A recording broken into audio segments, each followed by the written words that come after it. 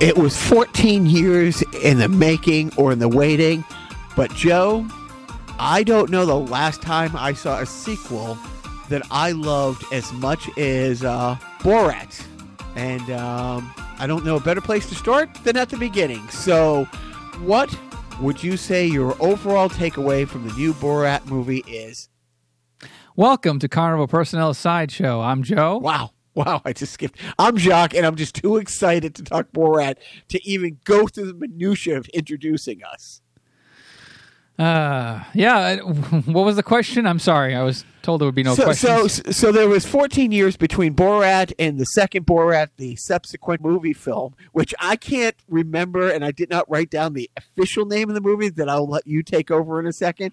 But it was 14 years in the waiting, and it didn't disappoint. I enjoyed Borat's subsequent movie film, which streamed on Amazon Prime. It was a great success, as somebody would state in a foreign man accent. I did enjoy it quite a lot.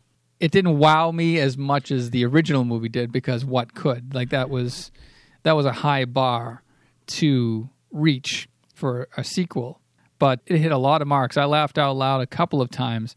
And I mean, the real star of the movie was the co-star. Sacha Baron Cohen as Borat Sagdiyev, and the newcomer Maria Bakalova as Tutar Sagdiyev, his daughter, who apparently was born right after the first movie premiered, because she's 15 in the movie, apparently, even though in real life she's 24.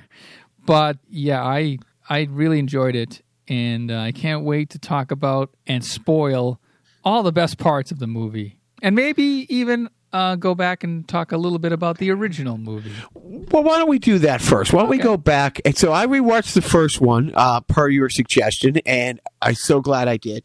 Came out in November 2006, cost $18 million to make, and grossed at the box office over $160 million. So I'm not a big mathematician, but I would say that's a big win for the home team. You would say it's a great success. You know what? Before we get into the movie, we've been doing this podcast 3 years now. How many episodes have not had either you or I say, nice, very nice, my wife, high five? I mean, what are the other Borat things that we say almost on a daily basis in our personal lives and together, especially together? You played all the hits there. I mean, there's also how much, or there's my wife. Did you say my wife? Sexy time. I said sexy time. Yeah. Sexy time. She is my sister. No, we don't say that too often. I think my wife, because we talk about our wives on the podcast, and of course, when I say my wife, you have to say my wife, because you're a corny old white guy who has not stopped quoting Borat since the first movie came out. But now he's relevant again. Yes, what's old is new again. So I watched the first one again, blown away, and I did some deep dives and a little research. I knew that the piece of shit Larry Charles directed Borat. I didn't know, and I should have known this, he wasn't the first director. That if you remember the scene where he goes to a rodeo, I'll refresh your memory, he's wearing like an American flag button down, like, rodeo type shirt. Yeah. Cowboy hat and all that, and he's a guest, and he's going to sing his country's national anthem, but to the tune of our national anthem. And this is after getting the guy who hosted to basically say on camera that we should kill homosexuals. He got the guy to say some pretty awful stuff, like joking around with him, but he's like, how Borat would do it. It's like, in my country we do this. It's like, yeah, we're trying to get that done here. Oh, you want to kill all the homosexuals? Yeah, that'd be great. High five. And then Borat says, but see, he goes out and he sings the national anthem for his country, and it is it doesn't go well.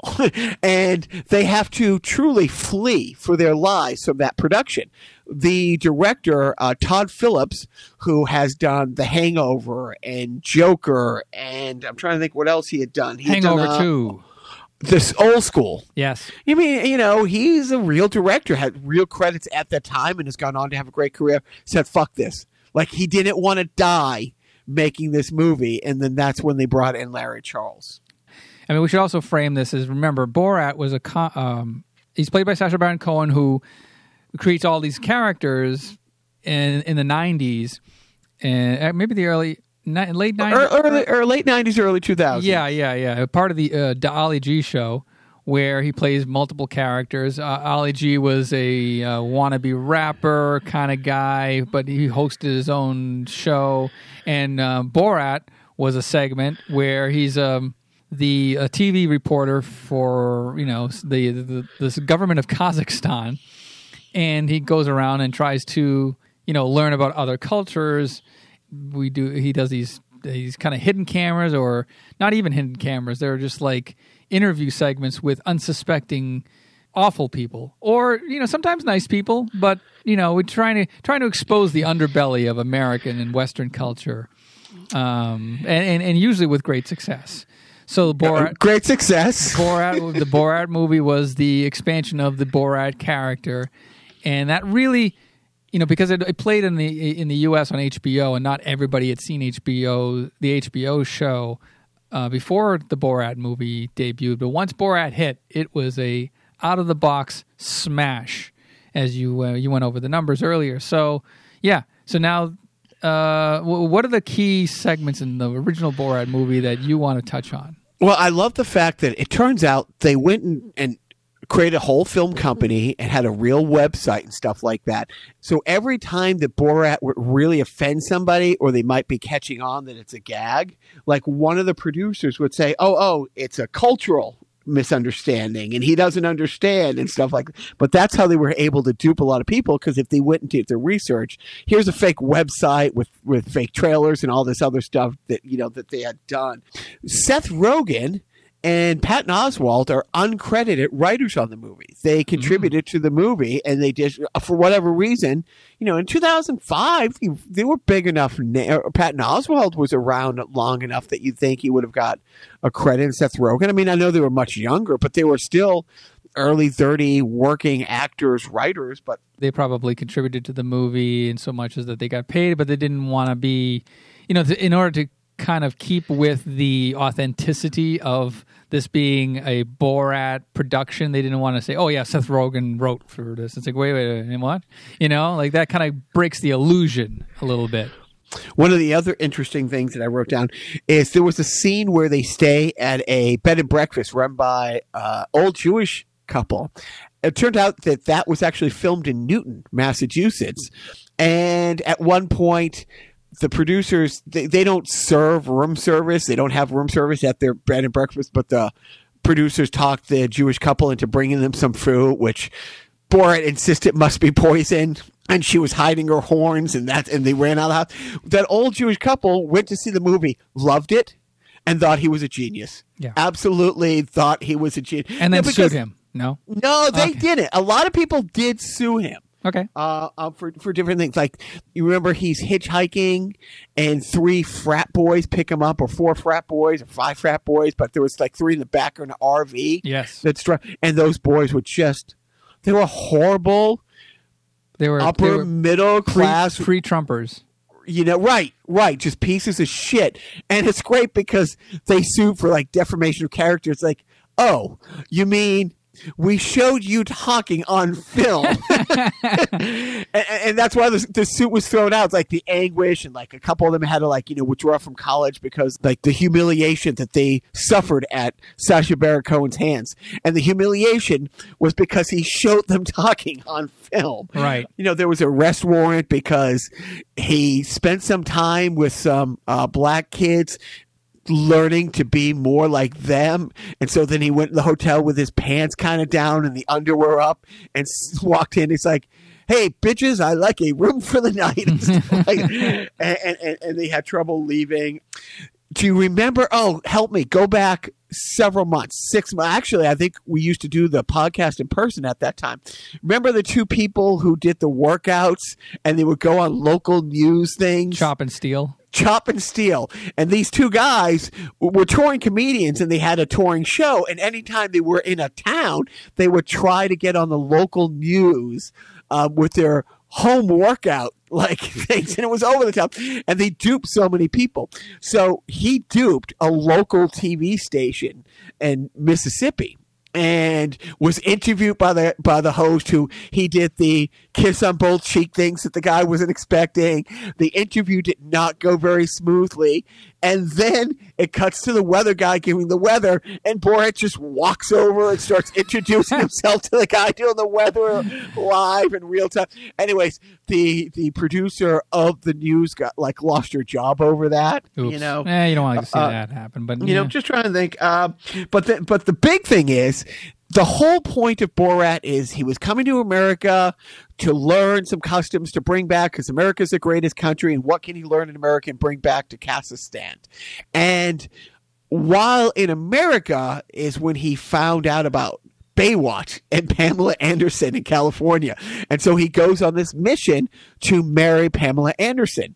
And towards the end of the movie, he shows up where she's doing a book signing, and he kidnaps her. He goes to present her with a handmade, authentic Kazakhstanian quilt that he then throws over her head and runs out of the book signing. Now, they had to shoot it a couple times, and Sacha Baron Cohen was furious that Pamela Anderson's fans just let him do it. Like he was so ready for people to stop him from picking up this woman who he just threw a bag over essentially and was running out. They didn't know he waited in line at this book signing for a few hours like her other fans did. She had a book signing event, and she of course was in on the gag. Pamela Anderson claims that was the catalyst, by the way, for her divorce with Kid Rock, that he was so outraged that she would do that movie and be associated with something like that's why they got divorced, because of that movie. But yeah, but so, and they reshot that. He actually dropped her at one point, and she had lost chipped a bone or something like that. But they shot the kidnapping scene twice. The whole movie only had a couple actors in it. It was Sacha Baron Cohen, his producer, and you'll remember his producer's like 350-pound hairy Armenian guy that they get into a naked fight. At one point, his producer's sitting on top of him, and it was scripted, but Sacha Baron Cohen had worked out with Larry Charles. It's like, if I tap on the bed like 3 times, get him off me. And Larry Charles made him keep rolling, to get authenticity. Sacha Baron Cohen said it was the hardest thing at the time. Now, granted, we'll get into Borat 2 in a moment, but he said it was disgusting, and it was the hardest thing he had to do as an actor up until that point. But yeah, all those people, there was only a couple actors in the entire movie. It was just him, the producer, and I forget one other person. Well, Ken Davidian is the guy who you're talking about, the Armenian producer, who, by the way, you may have seen lately in a little show called Cobra Kai. He was the Armenian landlord. He auditioned for the role as a off the boat, off the plane immigrant who didn't speak English. Wow. And Sacha Baron Cohen and Larry Charles did not know that. Yeah, because he spoke Armenian, and he was true to the whole thing, and yeah, he really sold it. And he would go, on the press tours with. I remember he went on the Howard Stern show, and then Ken Davidian would be in the green room, and he'd come in, and nobody would know who he was because he looks like the character he's playing, And, yep. Yeah, it was wear the schlubby suit and all that. Yeah, looks like he slept in it. So the movie was a whopping success, tons of money at the box office, a cultural, subcultural phenomenon. Sacha Baron Cohen is a genius. He reached just the heights of the heights, won all kinds of awards. 14 years later, he reprises this role, and I don't know how much spoiling we want to do, but let's talk a little bit about the overarching thing. Again, only a couple actors. And it was funny because Joe wasn't sure and I wasn't sure, and I ended up looking up, and I think Joe did too, who was actually an actor and who wasn't an actor. And it's unbelievable what Sacha Baron Cohen will do to stay in character and not break. Getting back to the first one, he's riding on a subway in New York trying to kiss men in a pleasant greeting handshake way, but his culture, but trying to kiss, Brooklyn's best and brightest on a subway train as his a rooster is running around the subway while never breaking. He had one part in this movie where he lived with people for 5 days and never broke, like was afraid to break character. But I don't want to go too far. So you saw this first. You were the one who told me to watch it. So why don't you drive the ship? So Borat's subsequent movie film went through a couple of subtitle changes, and actually you kind of see the subtitle changes in the movie itself, but they finally settled on Borat's subsequent movie film, Delivery of Prodigious Bribe to American Regime for Make Benefit Once Glorious Nation of Kazakhstan. It starred this daughter of Borat, played by Maria Bakalova, who apparently she, answered a casting call of thousands trying to find this sort of unknown actress that could pull out this type of thing, and boy, did she ever. She's supposed to be 15. She stows herself away in a shipment of the actual bribe that was supposed to be delivered to the government of the United States as a gift from Kazakhstan. So she smuggled her way into the United States, and of course, Borat, being the mensch that he is, lets her, sleep outside the outside the trailer that he's driving across country. It's like a horse trailer, right? She keeps her in a horse trailer. Like an old one, not even a brand new nice horse trailer. No, yeah, so he's sleeping in the horse trailer. But, he's trying to be a good dad. He's giving her basically the handbook, if you will, of how to be a good Kazakh woman. And literally a handbook that was commissioned and provided by the Kazakhstan GOP? Oh, right. The Heritage Foundation. Right. That's coming in 2021. But the handbook that was given to parents to, on how to raise a proper Kazakh woman or Kazakhstani woman. There are all these just weird notions about how a woman should be treated, and of course they're awful, and we won't go into all the details, but they reference this book quite a bit. And I think really the cornerstone of this movie is when Borat has to have his daughter stay with a babysitter while he goes across the country or goes to Washington, D.C. or something like that. So they hire a babysitter, and it's a real woman. It's not an actress, to watch the daughter, ball and chain and all. Literally a ball and chain. Yeah. But you see some intimate moments between the babysitter, who's like, an older black woman, kind of a grandmotherly type of woman, I think it was filmed in what, Mississippi or something like that. I think they filmed in a couple of southern states. This was pre-COVID, and they actually filmed right before COVID and then right after COVID. So there's a part where she answers the door and she's not in a mask, and then later she answers the door and she's in a mask. And so this sort of puts a timestamp on, if it hasn't already, the political situation. At least it captures the COVID situation a little bit. So the real star of the movie is this daughter, Tutar. She's trying to become a proper woman. They take her to a real YouTube influencer. They actually sponsor a debutante ball. There was another Holocaust survivor who they dedicated the movie to, so she seemed to get the joke, but I guess her family post-mortem didn't, so there's some more lawsuits. And again, there was a situation where Sacha Baron Cohen's awesomeness truly put him in a position where he had to flee for his life. Right. He goes to a Trump rally or a Make America Great Again rally, or not even a Trump rally. No, remember when they had those, it was like a Charlottesville thing. It was a march for our rights. Yes. The rights to carry guns and be racist. Right. Basically what it was a march for our rights, and they discovered this.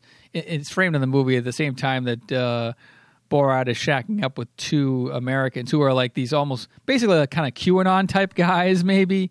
And so he sees his daughter, because she is using her influencer skills to become a reporter, and he decides that he wants to go there, but not as Borat. He goes as a little undercover because he wants to infiltrate this rally, if you will. And it's a concert. There's like a stage. They're playing music, and they go up on stage, and he's dressed as like this kind of hillbilly type of guy in overalls and a long beard. Of course, he mistakenly gets called up on stage because they think he's the act, and he goes up and sings a song that's not unlike, by the way, Throw the Jew Down the Well. Remember Throw the Jew Down the Well? I do. So My People Can Be Free. It's one of those, call and response type songs where he gets people to sing back awful things that they probably shouldn't be singing joyfully. And this one was in particular about how Dr. Fauci is spreading lies.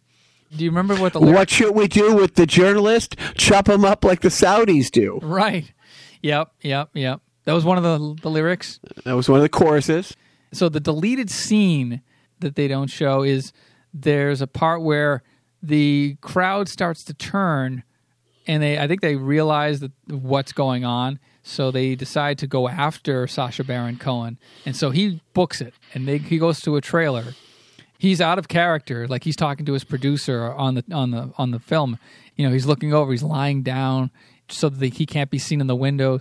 And he goes to his producer and he goes, "Is it locked? Is the door locked?" They're like, "Yeah, the door's locked." Cut to the door's not locked and the door's being opened by an angry mob. And so he has to lunge over to the doorknob, and he just gets it in time to pull it back and lock the door. And he's wearing a bulletproof vest under that entire getup because he was feared for his life. And so when you saw that clip, you texted me a phrase as to in regards to what you would have done in that situation.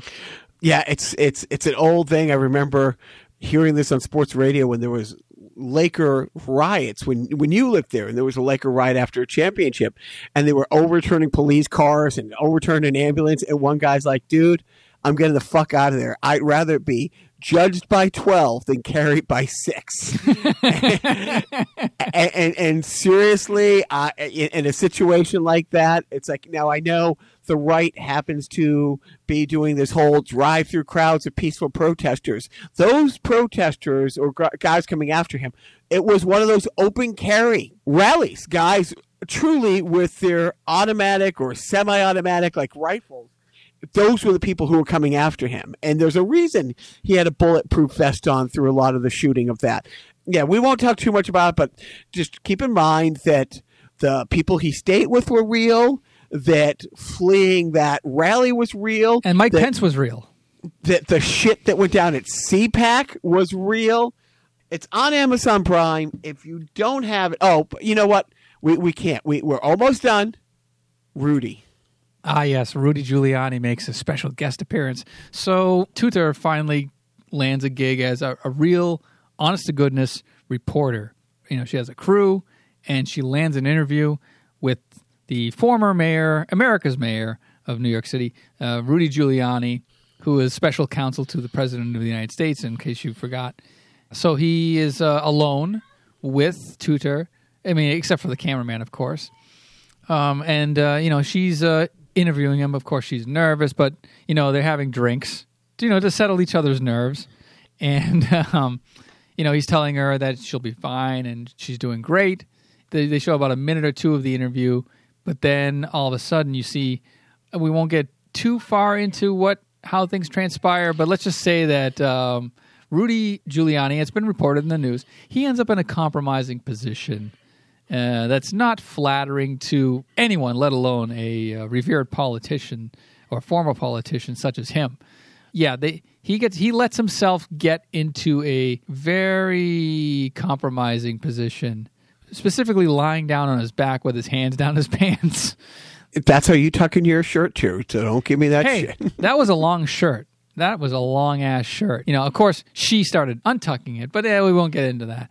Yeah, so Rudy Giuliani makes a guest appearance in this movie, and it pays off. Maybe it doesn't pay off as well as I hoped it would have, but I think it served its purpose, and it adds some credibility. Credibility is what it adds to this movie, I think. That was a real get, Giuliani. It really, dude, that's. And I'm trying to think who it was. I think it was John Oliver, our beloved John Oliver, who his review of the movie and specifically Rudy Giuliani. If you got duped by Borat 14 years later, fuck you. That's on you. Yeah. That's on you.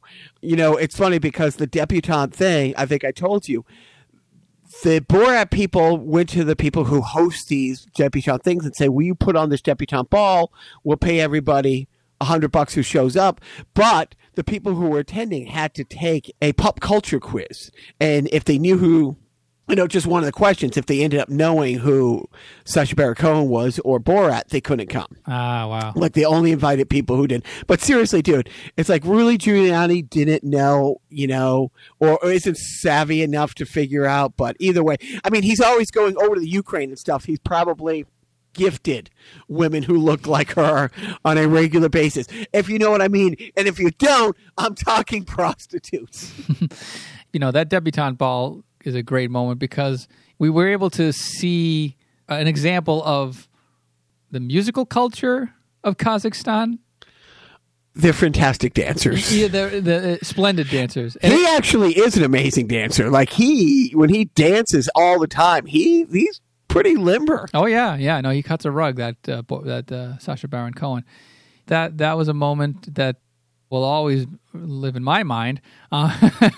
Dude, listen, if you don't have Amazon Prime, look, Jeff Bezos needs your $8 a month. So you know what I mean? Just like the babysitter in this movie, get a GoFundMe thing. But it's worth it. It's absolutely great. It doesn't hurt to go back and watch a classic, afterwards. But without a doubt, it is well worth the 90 minutes of your life. It's jaw-dropping that he is able to do people on this level. Like, that debutante ball, there's not one or two people. There's 100 people in that room, all of them buying it hook, line, and sinker. One other thing, just a follow-up on that woman who played the babysitter. She was interviewed, and she did a very nice interview, and she seemed like a very nice woman. She said that she didn't see the movie yet, but she was happy to know that it wasn't a real woman or a real girl that she was babysitting, because her father came off as kind of a bad person. And so she was genuinely worried for this young woman's life. But then one thing she did say in the interview is, I just wish I was maybe paid a little more, considering that I'm actually in a real movie, not just like a little documentary. But she didn't say it like in a hey, Sacha Baron Cohen, Mr. Moneybags, how about a few shekels coming my way? A couple things have happened since that interview. There's been a GoFundMe campaign started. Yeah. And so far, as of this recording, they've raised over $100,000 for this woman because she's unemployed. She's recently unemployed. She'd been working for decades, but because of COVID, she lost her job.